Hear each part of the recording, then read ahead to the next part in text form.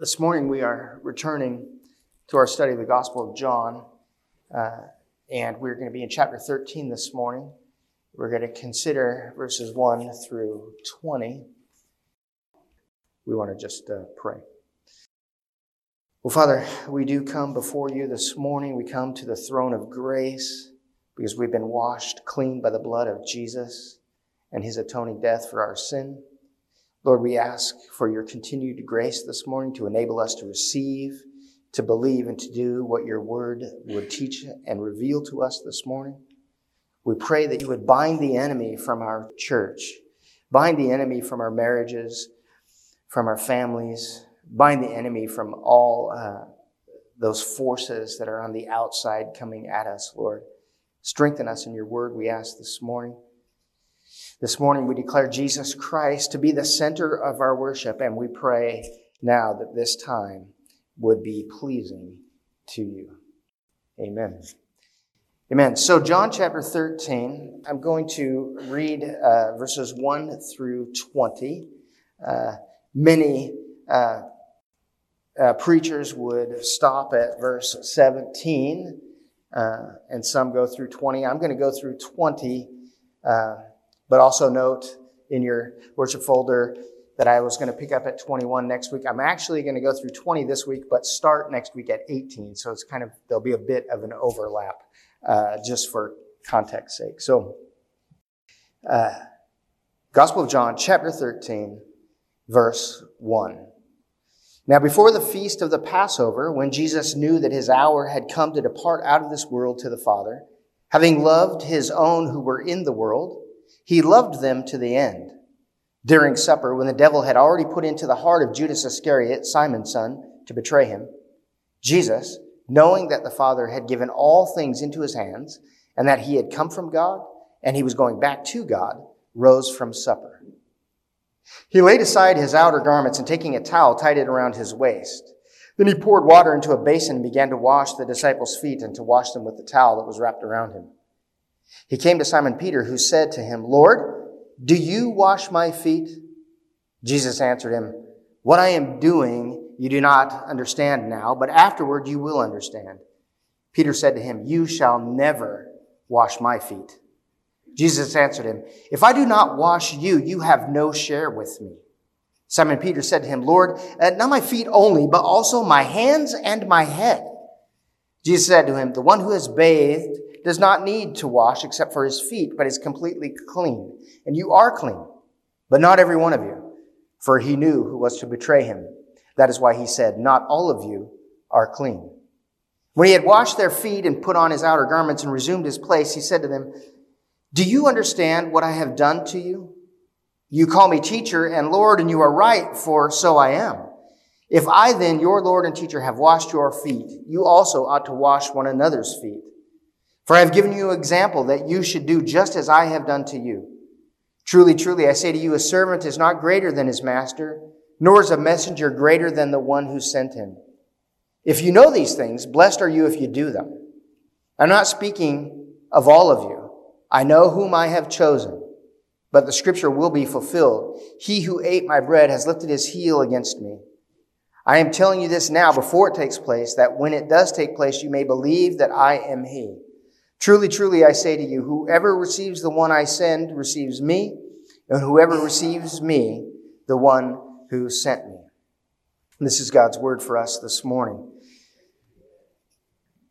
Some of you might be able to point to a moment in time when suddenly you believed. Like a moment when you knew Jesus. A moment when you went from unbelief to faith. Still others of us maybe have grown up in church, maybe have been discipled well by our parents, and we can't remember a time when we did not have faith in Jesus. I've had several conversations with Christians who, upon reflection, when they look back at their lives, they are born-again, blood-bought believers now, but when they look back upon their lives, they say that they can see that the hand of God was always on them.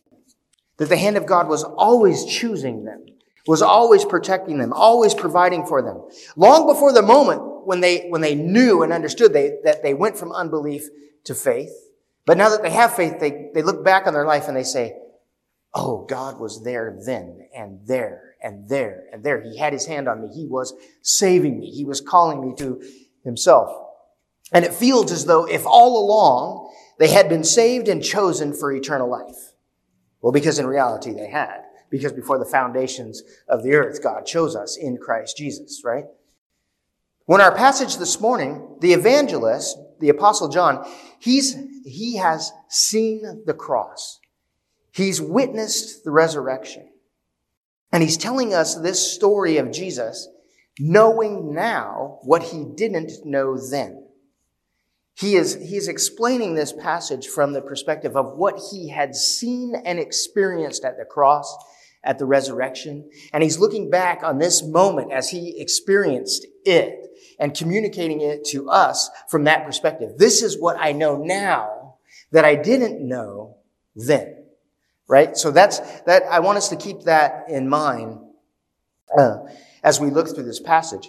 And what John knows now is that Jesus obeyed God, fully knowing the pain and humiliation that he was about to face. John now knows that Jesus' motivation was love for God and love for his chosen people. John now knows the magnitude of Jesus, the Word made flesh, the light of the world's posture of humility.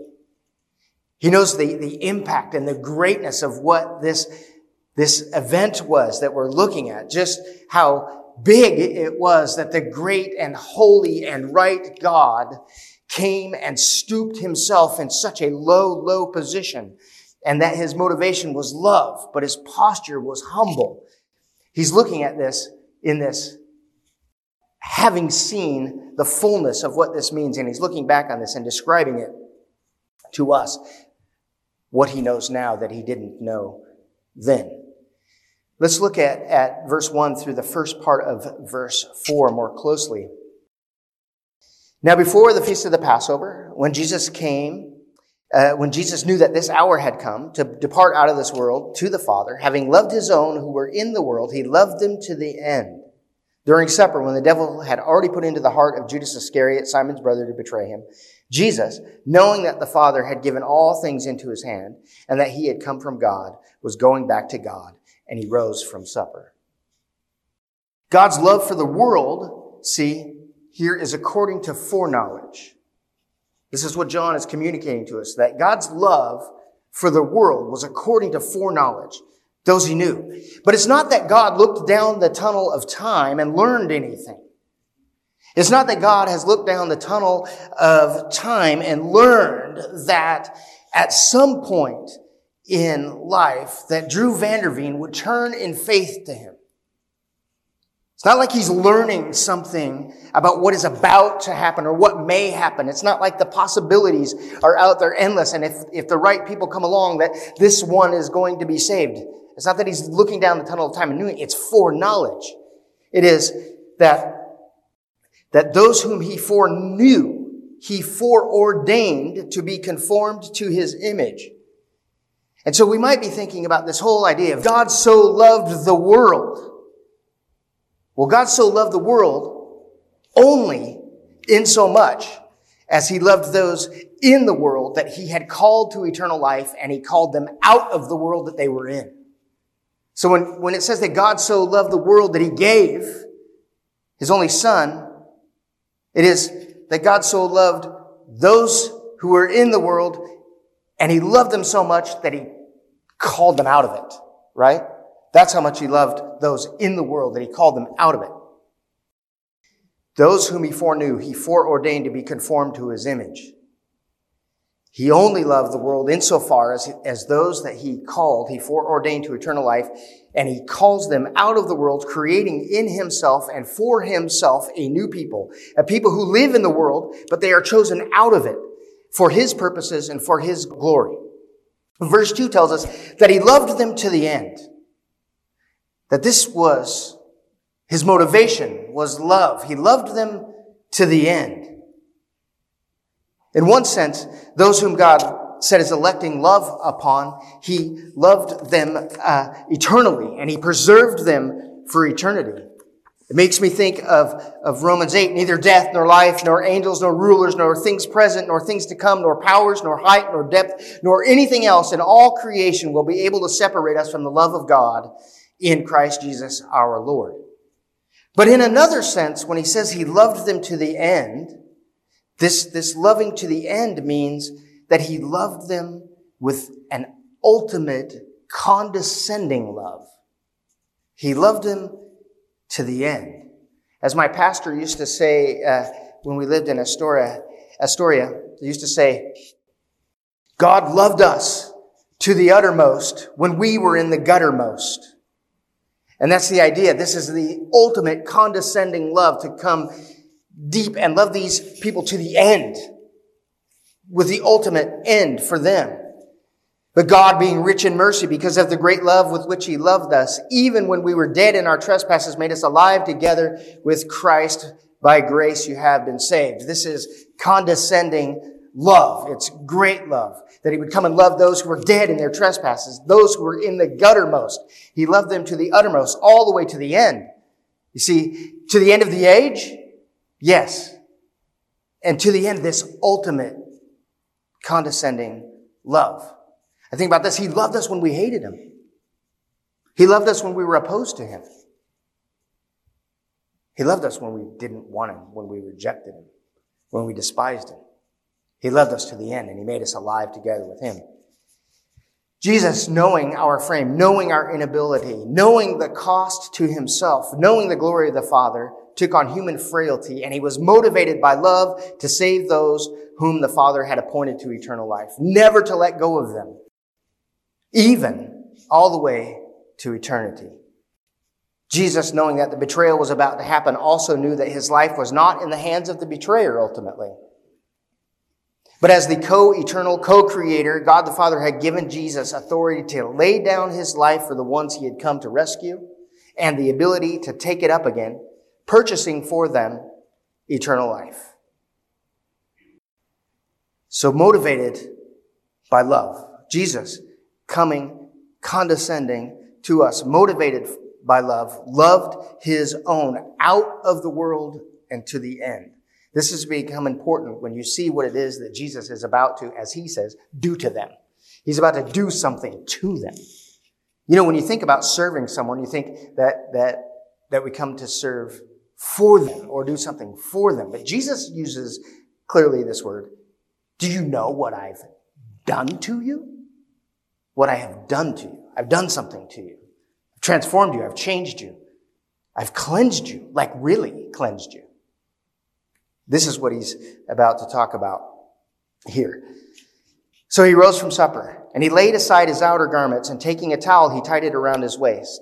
Then he poured water into a basin and began to wash the disciples' feet and to wipe them with the towel that was wrapped around him. The King of Kings and the Lord of Lords, as we have talked about, is the hero of the Scriptures. And so far we've seen that the hero of the Scriptures did not come in on a war horse as they had supposed he would. He comes into Jerusalem riding on a donkey, lowly, rather than on this war horse. Rather than coming in regal attire befitting of a king, here Jesus takes off his outer garments and dons the attire of the lowliest of slaves. The disciples of Jesus, they of course would travel by foot. You know, you can imagine what they walked through. They walked through dirt, the leavings of livestock. The feet would have been the filthiest part of their body, right? This is the filthiest part. And as we looked at chapter 12 and we saw that Mary had stooped down to wash Jesus' feet, right? And we talked about that as being the lowliest of slaves. It was the lowliest of slaves who had foot duty. Other slaves had other duty. Could you imagine being a slave and you're in a group of slaves and they say, so what is your job today? I got foot duty. You are the lowest of the low. Even among slaves, you're at the bottom of the heap. You've got foot duty. So Mary says, my worth is nowhere near this king's, right? As she sees Jesus in chapter 12, she gets down there and takes the lowest of low positions, and she anoints Jesus' feet. But here, in a posture of humility, Jesus takes on the clothing, he takes on the posture, he takes on the position of the lowliest slave. And what's even more amazing here is that Jesus esteems his servants not any lower than himself. Jesus gets lower than his own servants, lower than the people that should regard him as king and Lord and master. Jesus gets down in the dirt and gets down to the filth and the bottom of where these people are.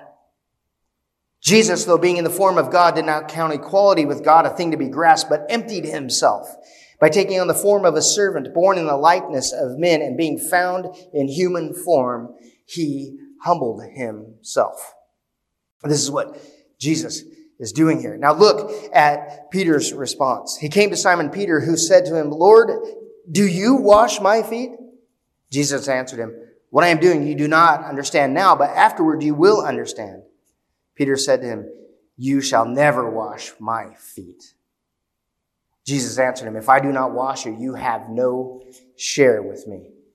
Peter's response here is akin to this: God forbid that my Lord and Master should touch my filth. God forbid that my Lord and Master should ever touch my filth.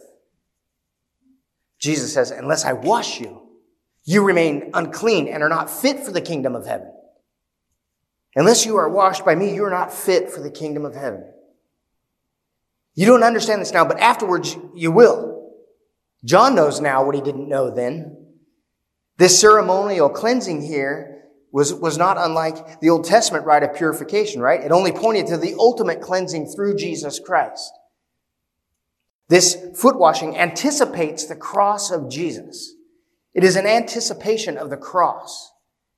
Because notice what Jesus says here. Unless you get washed by me, you're hopeless. There's no cleansing, right? And he's not necessarily talking just about this idea of this foot washing here. He's talking about what is soon to take place. That unless you come to the cross, unless you come to where I died for your sin, you will not be clean. And then he says, but you are cleansed, right? Because he anticipates, he knows that these are going to believe and follow him. And he knows that they have already believed, that they have faith, that God has deposited by grace faith in these. And they are going to go to the cross. They're going to appropriate Jesus' atoning death for them. No one can have part of the kingdom of God unless through repentance and faith they come to the cross of Jesus Christ and they have their sins cleansed by the blood of the Lamb that God sent for the rescue of his chosen people.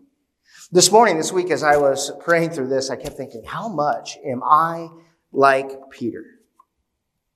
Especially when it comes to sin in my life. And how much are any of you and all of you like Peter? Do we think that the Lord is shocked somehow by our filthiness?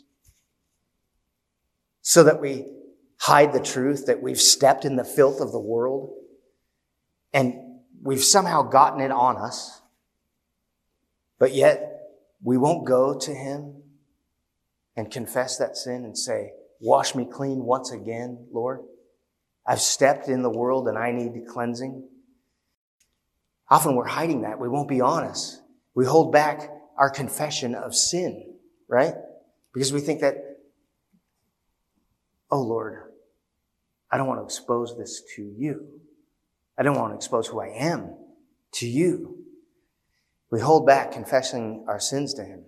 In John's first epistle, he writes, if we confess our sins, he is faithful and just to forgive us our sins, and then the best part, and cleanse us of all unrighteousness. Why would we hold back from going to the Savior and confessing our sins? Are we like Peter? I think Peter's first thought is the gut reaction, you shall never wash my feet. You shall never know the filthiness that is in me. You are pure and holy and right and good and true. And I have failed and I cannot come before you because I'm such an utter failure. And Jesus says, if I don't wash you, you have no share with me. If you don't come in this humble submission, in this humble confession, you have no part of who I am. Well, Simon Peter, being the go-getter kind of guy he is, Lord, not my feet only, but also wash my hands and my head. And Jesus said to him, the one who is bathed does not need to wash except for his feet, but is completely clean, and you are clean, but not every one of you. For he knew who was to betray him. That is why he said, not all of you are clean. Jesus says here that his cleansing that he's about to do at the cross is a once and for all cleansing. Peter, if you are in me, you are clean. If the atoning death of the cross, you believe, and by faith, you are clean. The only thing that remains, Peter, he would say, is the stain of the world. The things that you have stepped in. The residual sin of your heart needs cleansing, but if you're washed in me, though you will get stained as you live in this world that I've called you out of, my cleansing has made you fit for the kingdom, right? And then he says, but not everyone. Not everyone. Those I have chosen. My sacrifice is sufficient for those that I have chosen. You might remember from last Sunday, Jesus' cleansing is not merely making an offer to salvation for all people, but to actually secure salvation for a specific group of people. Jesus is reiterating that again here. Not all are clean, but those who I have called out of the world, those who I came and laid my life down for, those I have really secured their cleansing forever. You are clean. I declare you clean, right? You are clean by faith. By the grace given to you by God, you have faith and you have been cleansed. Remember, all throughout the Bible, right? We think about what is accounted to righteousness. Faith. By faith, Abraham was accounted righteous. He believed. He's clean. Now, Abraham made a lot of mistakes after that, didn't he? Even after God declared him righteous, he made lots of mistakes. He walked in the filth of the world. But he didn't need to be totally cleansed. He was cleansed by the love of God and by his grace. But he still stepped in it. Still needed to have the world washed off of him. But Jesus secures a salvation for a specific group of people. And Jesus, armed with the foreknowledge of God's foreordination of eternal life, also foreknows those who will remain in their sins. That's a tough thing for us to probably accept, isn't it? Is that God foreknows those who he's called out of the world to eternal life. But he also knows and foreknows those by name who will remain in their sins forever. I'm thankful to our God that it is not mine to know that answer to that. I would ask you this. Are you, as you sit here today, foreordained to eternal life? Or are you foreordained to eternal damnation? Well, I want to tell you this, that I, nor anyone else in here can answer that question for you this morning. None of us can answer that question for you this morning. But if you will repent and believe in Jesus Christ this morning, there's good news. See, if you believe and you repent in Jesus Christ right now, as you sit right here, you were foreordained and elected to salvation by God in eternity past. If today you repent and believe. If you are here this morning and you reject the truth of the gospel, if you have rejected it and you reject it again and again, I plead with you to be reconciled unto God. I pray that God would grant you repentance and faith before it's too late. This is another thing that I don't know and that you don't know and that I'm also thankful for, is that for your sake, I really hope that it's not already too late.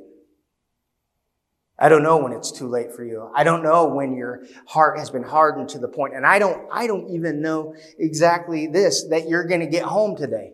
I pray you all get home safe. But I'm saying I don't know the answer to that question, that you are in the hands of holy and righteous God. And so I plead with you today that if you have not repented of your sin and put your faith in Jesus Christ's atoning death for you, I hope that you do it today because today may be the last day. This may be the only time you have. Let us move forward as he explains what it was that he has done to them. When he had washed their feet and he put on his outer garments, verse 12, and resumed his place, he said to them, "Do you understand what I have done to you? You call me teacher and Lord, and you are right, for so I am. If I then, your Lord and teacher, have washed your feet, you also ought to wash one another's feet. For I have given you an example that you should do just as I have done to you. Truly, truly, I say to you, a servant is not greater than his master, nor is a messenger greater than the one who sent him. If you know these things, blessed are you if you do them." I don't often talk about myself in a sermon, but today I'm going to just a little bit. Because when I was a little kid, I would play basketball at my grandparents' house a lot. And I could seldom convince my younger brother to join in with me. So I had to do it alone. I had to play alone. And so I would try to make it interesting to myself. So I had nobody, he wouldn't play with me. I'd cajole him. I would even kind of bully him a little bit. And still sometimes he would refuse. And so I would go out there and I'd play by myself. And so to make it interesting, I would invent these scenarios. I would invent scenarios where I would imitate the style of my heroes of the game, And so, and this is going to age me because I'm going to tell you these people's names and some of you might not even know them. But, I would try to dribble the ball like Jeff Petrie only because he had my same first name, right? And I would try to take a sky hook like Kareem, being a short guy. I didn't have that. But I would try to imitate Kareem, and I would try to do reverse layups like Dr. J, right? And so I would sit there and try to imitate these guys, these heroes of the game. Well, Jesus here is telling the disciples, imitate what I have done to you by doing it to one another. Right? Now, see, these heroes of the basketball game were not really heroes at all, were they? They were just gifted athletes. But these gifted athletes were not motivated to play their game by love for me.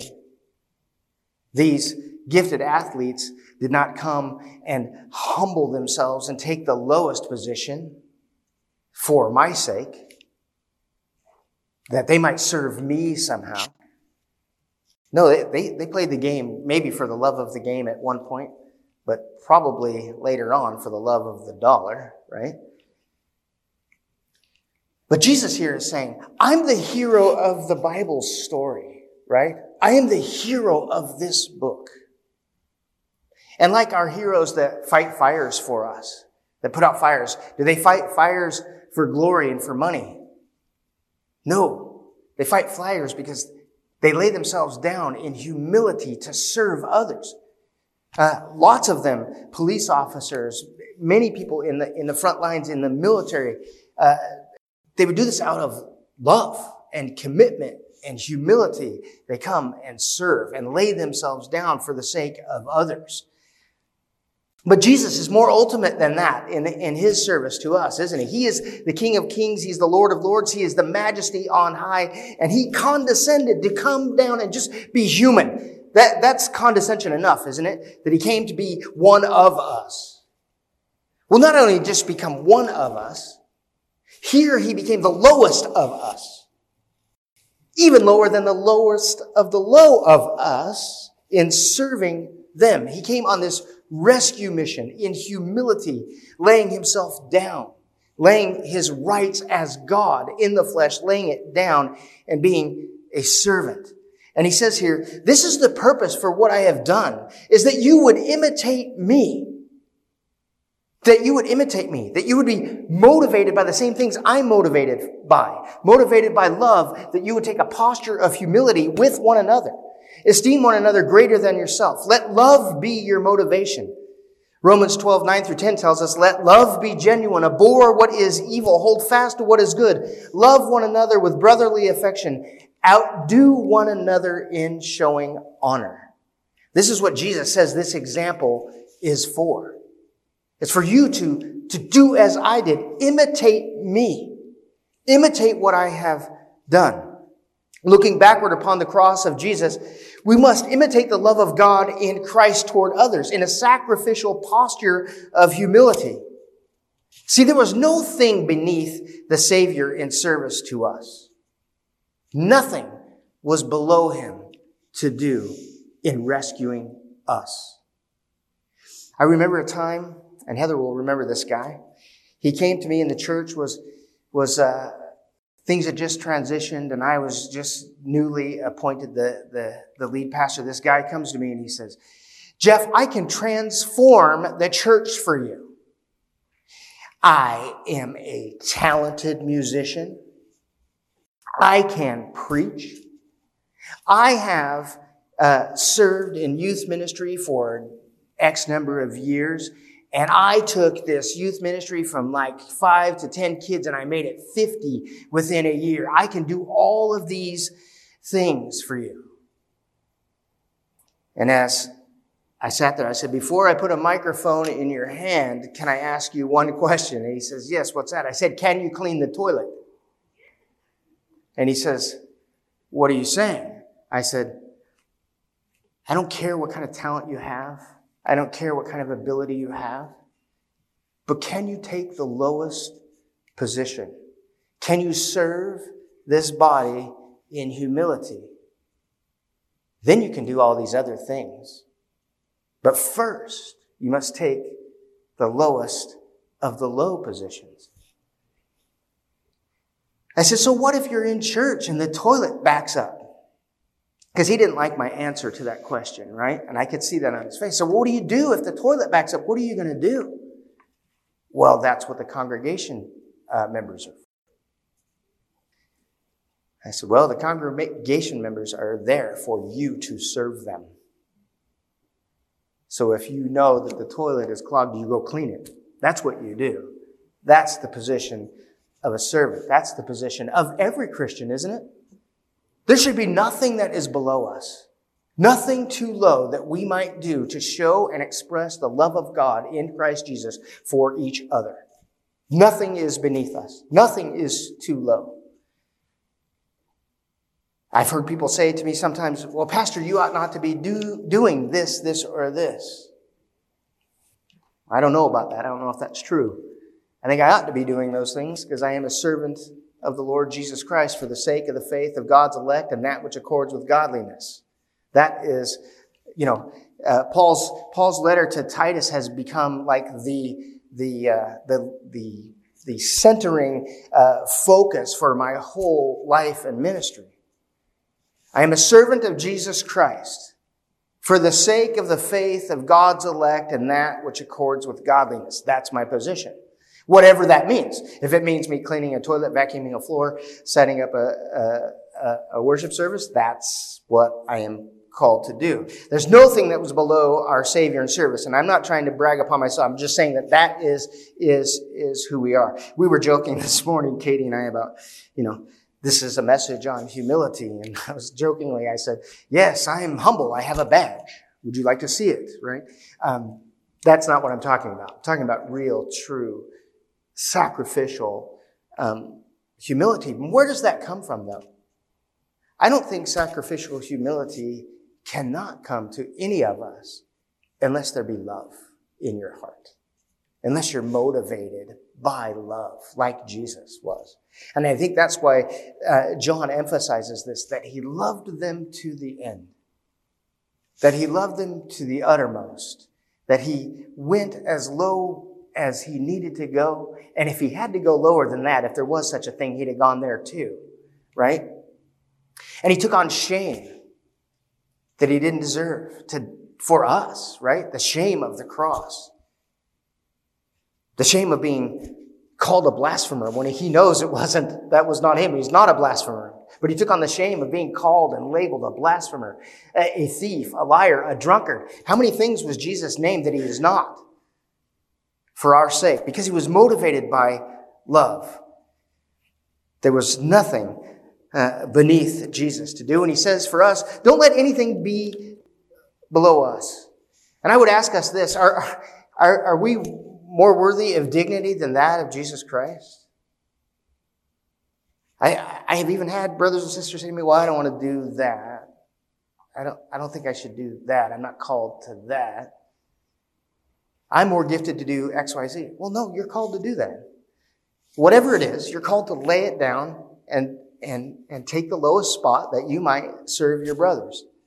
And Jesus says, I'm sending you guys out. So he kind of is ending this passage with this idea that I'm going to send you out. Not all of you. There's one who's going to betray me. I'm sending you out. Are you greater than the messenger who's sending you? Are you greater than he? There's no servant greater than his master. Do what I do. Imitate me as you serve one another. And he says, knowing this, if you know this, you will be blessed in suffering humiliation and in lowly service. You will be blessed in suffering humiliation and lowly service if you do this to one another. Can you say what the Apostle Paul says? Imitate me as I imitate Christ? Or are we jockeying for position and status amongst one another? Or are we doing Romans 12 and trying to outdo one another in taking the lowest position? I want to serve you. Let me get there first. I want to serve you. Let me get there before you get there. Or say Jesse and I are here thinking of serving somebody and he and I are in a race to try to get to Becky because he wants to be the first to serve her, right? That's the idea. Outdoing one another in doing good. So, are we jockeying for position? Are we jockeying for status? Or are we humbly imitating our Lord and Savior, Jesus Christ, with one another? Jesus says in verse 18, I'm not speaking to all of you. I know whom I have chosen, but the scripture will be fulfilled. He who ate my bread has lifted his heel against me. I'm telling you this now before it takes place, that when it does take place, you may believe that I am he. Truly, truly, I say to you, whoever receives the one I send receives me, and whoever receives me receives the one who sent me. Jesus says to the disciples, I'm sending you out into service to live a life motivated by a posture, by a heart of love and a posture of humility for the sake of the faith of God's elect and their knowledge of the truth. Among you soon, one is going to betray me. This too, he says, was foreordained by the Father. But he's encouraging them here. Continue in the faith. Continue in the faith. Because when you go to serve your brothers and sisters, guess what? You too will be rejected. You will be rejected and betrayed even by some of those that you serve. You will be, as he was. But this is the sovereign will of God, according to the scriptures. So he's saying, remain steadfast. Remain steadfast in your imitation of me, Jesus would say. I don't know about you, but I think we all need some help in that area, in taking the lowest spot, in serving one another. But when we are reminded of the cross, when we go back to the cross and we look at what Jesus has done for us, when we remember what this foot washing was about, it was that God in love sent his son who took the lowest of the low position to serve us as a slave. He came and put himself in a position of a slave that we might be made free. What an amazing truth. If we remember that when we see one another, we say, well, Christ died for this person. I too can lay down my rights and my privileges for them. I want to imitate Jesus. And you know, we are what Jesus says we are, right? We are what Jesus says we are. We are forgiven. We are positionally called righteous in his name, right? We are positionally in him. We are what he says that we are.